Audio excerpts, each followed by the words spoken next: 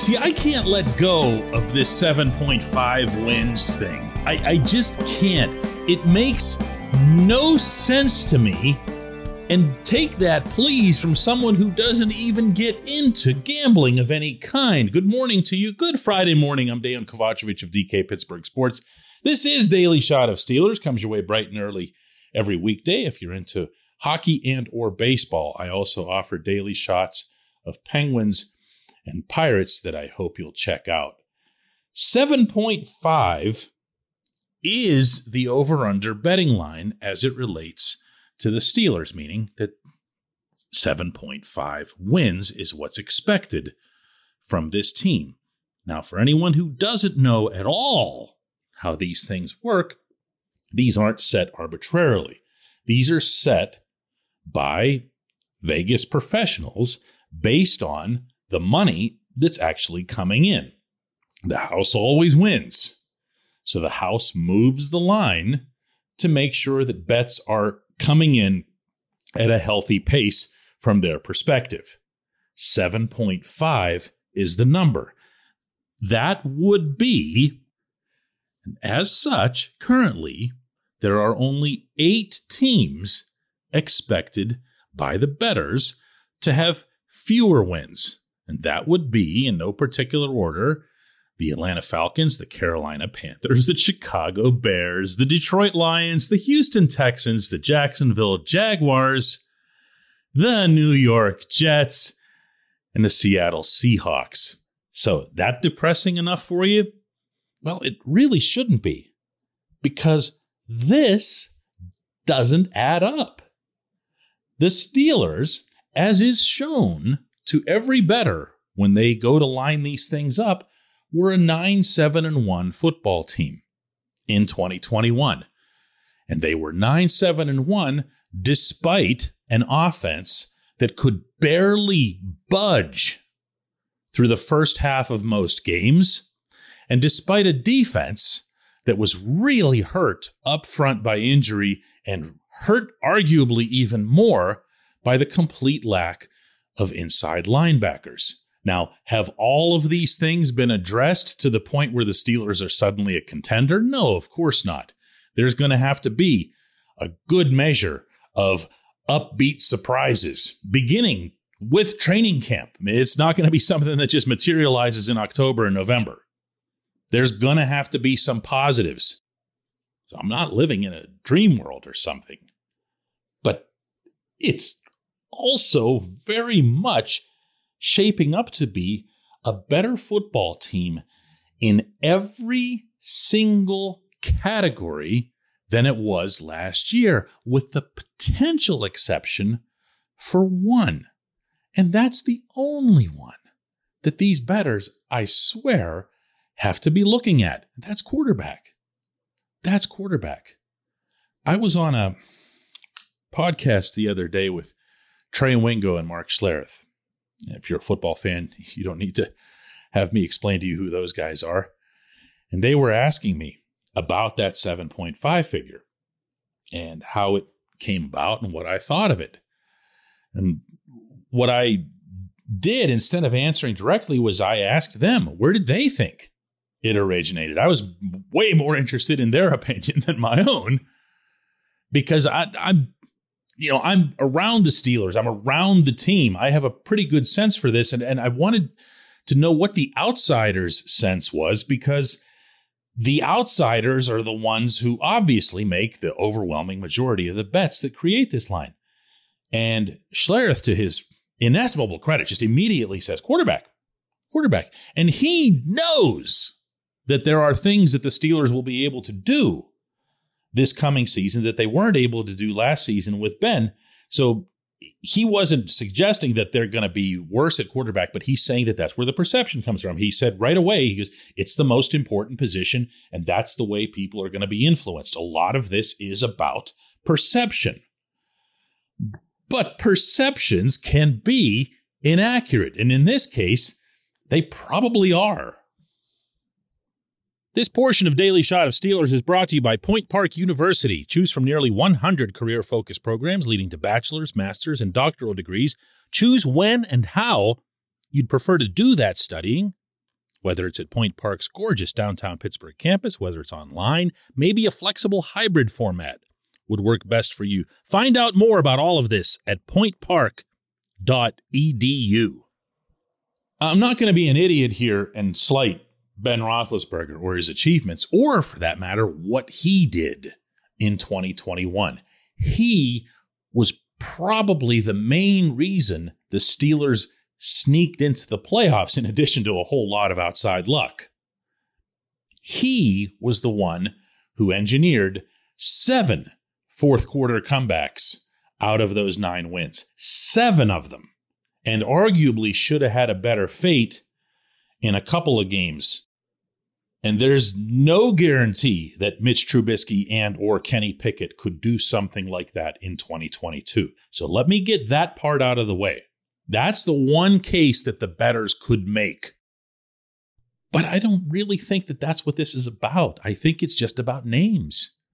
Ben isn't there. Trubisky is. Last time anybody talked about Trubisky, he was in Chicago being made the butt end of jokes, as all Bears quarterbacks have been since Jim McMahon. But if you challenged any one of these people who are putting down their hard-earned money on this particular bet to argue how this offense could be worse than the one last year, they're never going to pull it off. Najee Harris in his second year, Pat Freiermuth in his second year, maybe a more dynamic wide receiving group, depending on how George Pickens' knee comes along, depending on how Chase Claypool were to grow up or Deontay Johnson were to perform in his contract year. And to top all of that, an offensive line in which the team invested tens of millions of dollars versus what a train wreck it was in 2021. And add to all that the institution of play action, which only every other team in the NFL was using. Matt Canada, for whatever it is that you think of him, will have players that fit more toward his style of football and a quarterback who fits more to his style than he had last year, obviously. Even if the offense moves up just a few notches on the list, it's arguably a few notches from the very bottom. It's not going to go backward. The defense, I don't even feel like I need to make any kind of statement on this. It's already a good group, a bunch that's got legit star talent, and TJ Watt, Cam Hayward, Minkah Fitzpatrick. You know all this. They just needed to shore up the front. They needed to stop the run. These were never going to be complicated things out of season, and sure enough, they went and took care of that. Larry Ogunjobi is going to be next to Cam Hayward now. Not just nobody. Tyson Alualu is back. Your front's going to be fine. Your inside linebackers, well, a lot of that depends on Devin Bush continuing to come back, but even then, Myles Jack is a pretty significant upgrade for Joe Schobert and or Robert Spillane. So you have a defense that looks like it can be better than the one last year, and the one last year was pretty good. What's the backward step here? What takes this team from 9 wins to 7.5? When we come back, J1Q.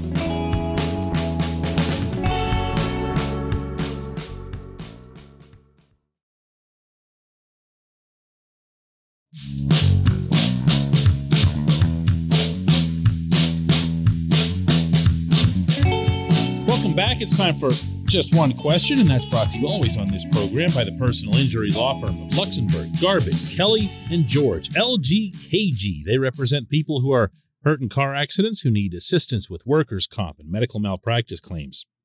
The attorneys at LGKG have been designated super lawyers, capital S, capital L, for the past 15 years. And yes, that is a real thing. The super lawyer designation is reserved for the top 5% of all attorneys in Pennsylvania. Learn more about them at lgkg.com or by calling 888-842-5454. And today's J1Q comes from JJ Gonzalez, who, in referencing yesterday's lead subject about how much longer Mike Tomlin might want to coach, JJ says, DK, I think that maybe the next event he envisions before stepping aside is that Super Bowl appearance, proving to everyone that he could do it without his Hall of Fame quarterback and GM. The question is this realistic? Well, yeah.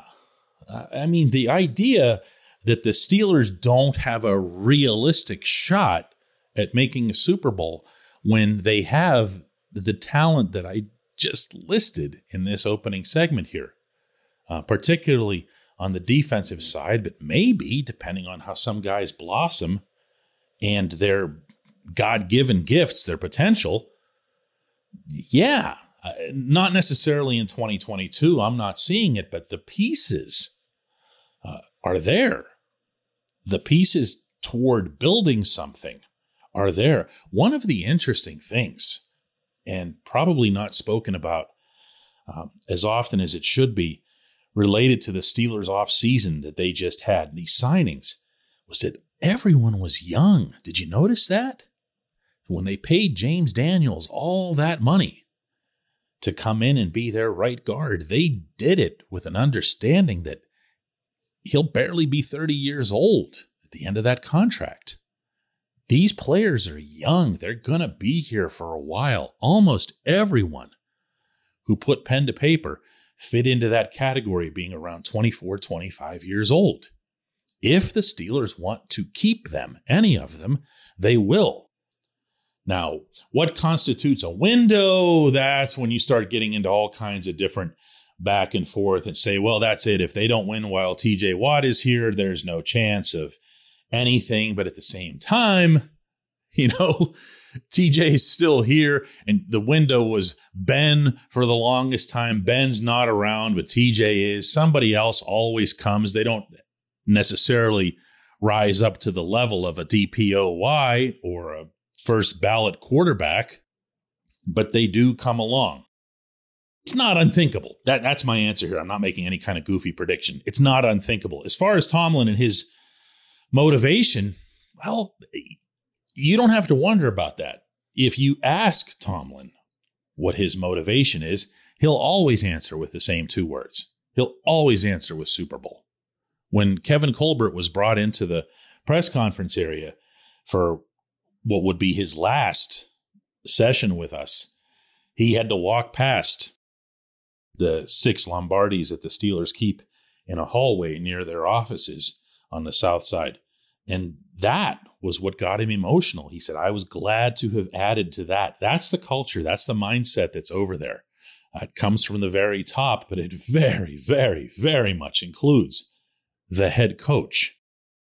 Now, whether or not he would be the type to say, hey, I did it without Bill Cowher's quarterback or Bill Cowher's GM or Bill Cowher's players. One of my favorite ridiculous narratives that comes up about Tomlin.